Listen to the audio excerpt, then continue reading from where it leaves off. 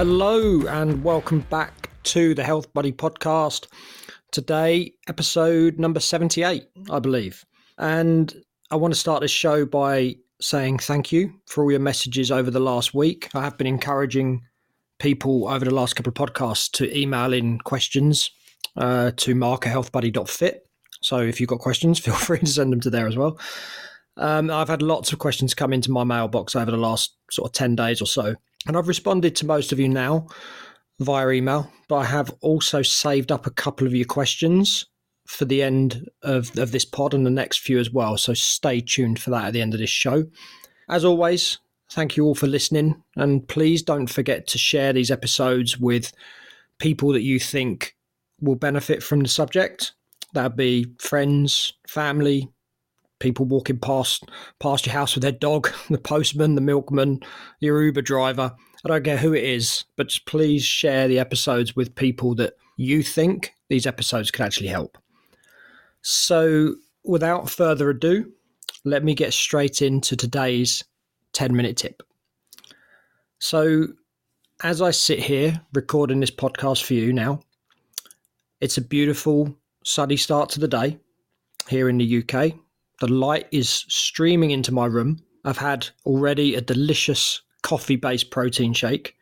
And after chatting to you here, I'm most likely going to get my bum down to the gym and get today's workout in, get it done and out of the way.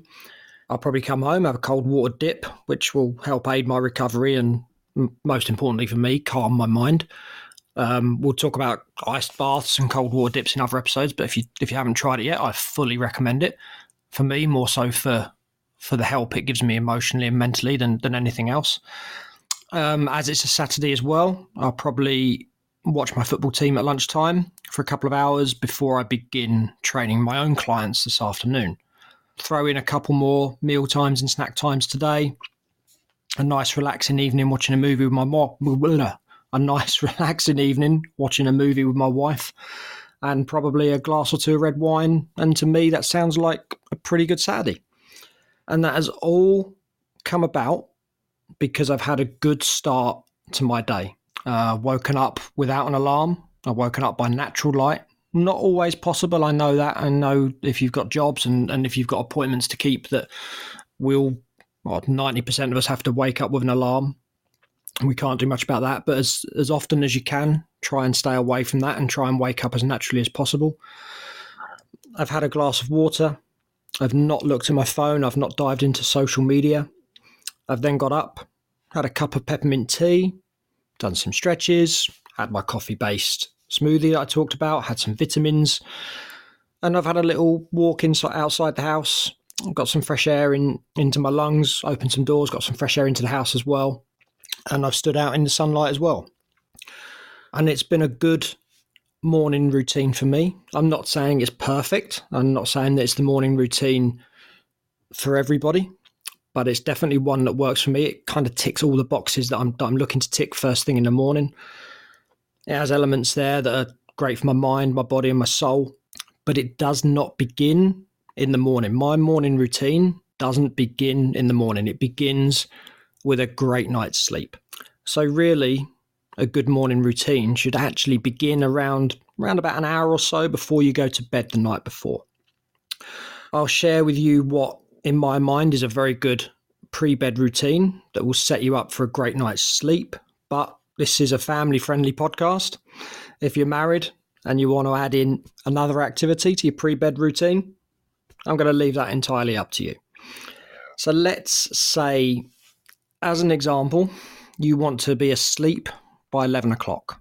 So let's try and get as many of these tips in as we can from around about 10 o'clock. So the first thing I'd like to do is I'd like everyone really to switch off all digital devices about an hour before bed. No telephones, no social media. Telephones, God, that makes me sound old. No mobile phones, no cell phones. Stay away from social media. Stay away from emails or anything like that. And also no TV as well. If you can before bed, try and have an hour or so without the television. We're all guilty of it, myself included, of probably watching a film, watching some TV, switching it off, going to bed. And you're probably in bed 10 minutes after you switch the TV off. Try and switch the TV off a little bit before. Have a little bit of quiet time, just let the mind and the eyes come away from that blue light. Next thing I'd like to do is black out the bedroom. This is obviously something you would do before 10 o'clock at night. You'd probably pre-plan this, but have some blackout curtains if you can. Try and keep as much light out of the bedroom as possible. We all sleep better if we're in a black room, because what we have to do, we have to tell our mind that it's time for bed. Much like waking up with natural light, that's the way the natural world tells us that it's time to wake up. Same as if we was out in the wilderness, we'd go to sleep when it got dark. So black out the bedroom, trick your mind into thinking that it's nighttime. Make sure the sheets are aired before you come to bed. Make sure your bed is fresh, clean, and enticing. Make sure the bedroom is free from clutter. Again, these are things you'd probably do an hour before bed. You don't want to come to bed at 10 o'clock and start putting clothes away and decluttering the bedroom. Make sure it's like this before you get to bed. Make sure all the clothes are put away in the wardrobe and in their drawers. My wife, when she listens to this, will laugh at that one because I'm a bugger for leaving freshly washed clothes on my dresser. But you really want to get all them things away and just have a nice clean environment. You want as little clutter in your bedroom as possible. It should be a place, your bedroom should be a place that's peaceful and relaxing and a haven for you to come to at bedtime. Perhaps then 20 minutes before you go to bed, you're in bed, you're in your nicely fresh, clean sheets. Maybe you could meditate, read a book, just to slow your heart rate down a little bit, just to calm your mind as well, just before you go to sleep. Keep the temperature in the room close to sort of 17 degrees Celsius. They say that's the optimum temperature. Everyone's going to be slightly different, but you don't want to be too hot, you don't want to be too cold, just a nice, comfortable temperature in the room. What I would say is you want a kind of a consistent temperature every night when you go to bed, so your body kind of gets used to, okay, we're in the bedroom now, it's getting time to go to sleep. You know, animals are very, very keen on that sort of routine, and there's no reason we shouldn't be either. Get everything as routine as possible so your body starts to be aware of the little telltale signs that, you know, you're approaching bedtime, and naturally your body starts to slow down and switch off, ready to go to sleep.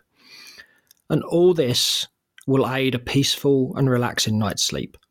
A good night's sleep is then what promotes a good, healthy start to your day. If you don't sleep well, we've all been there, we've had a bad night's sleep, you wake up, you're tired, and you're grumpy. So what do you do when you wake up tired and grumpy?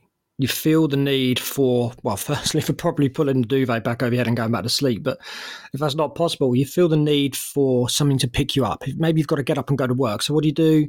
You get up, you make yourself a coffee. Maybe you reach for a sugary cereal, you know, or some toast or something carby to raise your energy levels. These energy levels then rise and spike, and from breakfast and from the coffee, and you feel great. You feel up, you feel ready to fight the day.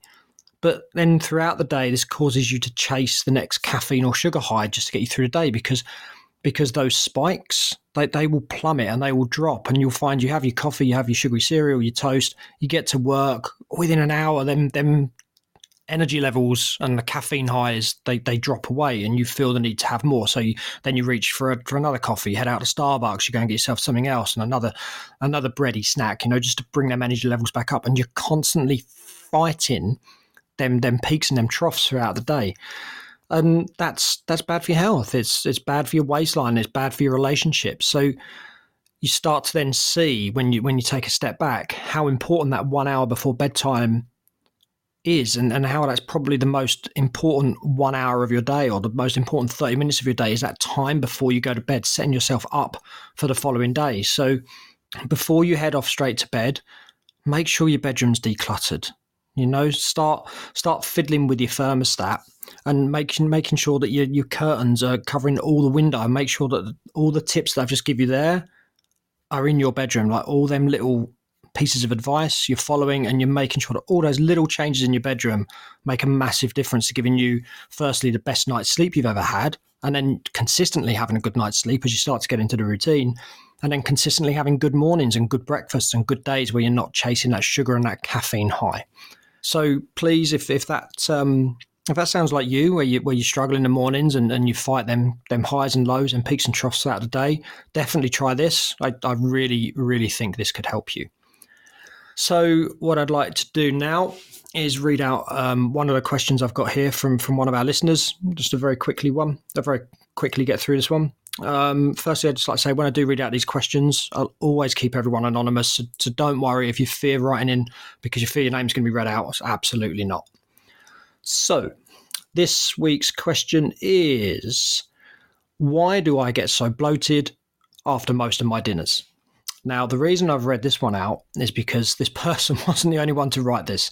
There is quite a lot of questions about bloat and lethargy after eating food. So what I would say, without knowing each of you individually, there's many possible reasons why you could bloat after a meal. It could be, first and foremost, down to portion sizes.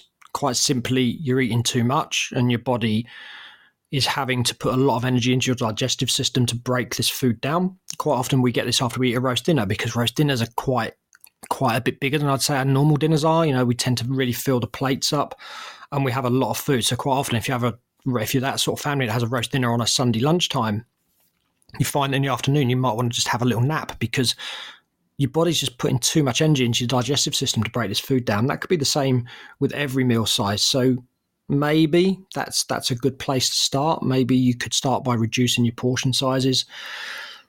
Could be your overall physical condition. If you're not particularly healthy, it doesn't take a lot for you to bloat and for you to become tired after eating food because, again, your body's putting any remaining energy into your digestive system. Or it could be a food intolerance.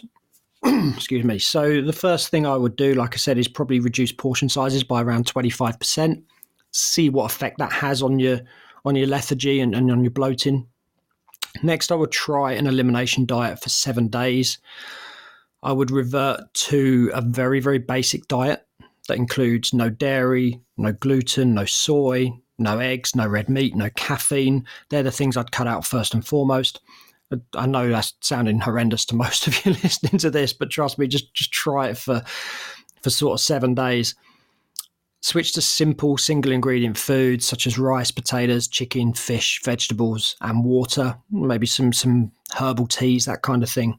And then after 7 days, the bloating and inflammation within your gut will hopefully have eased, and you can slowly, one food at a time, start to gently bring some foods back into your diet.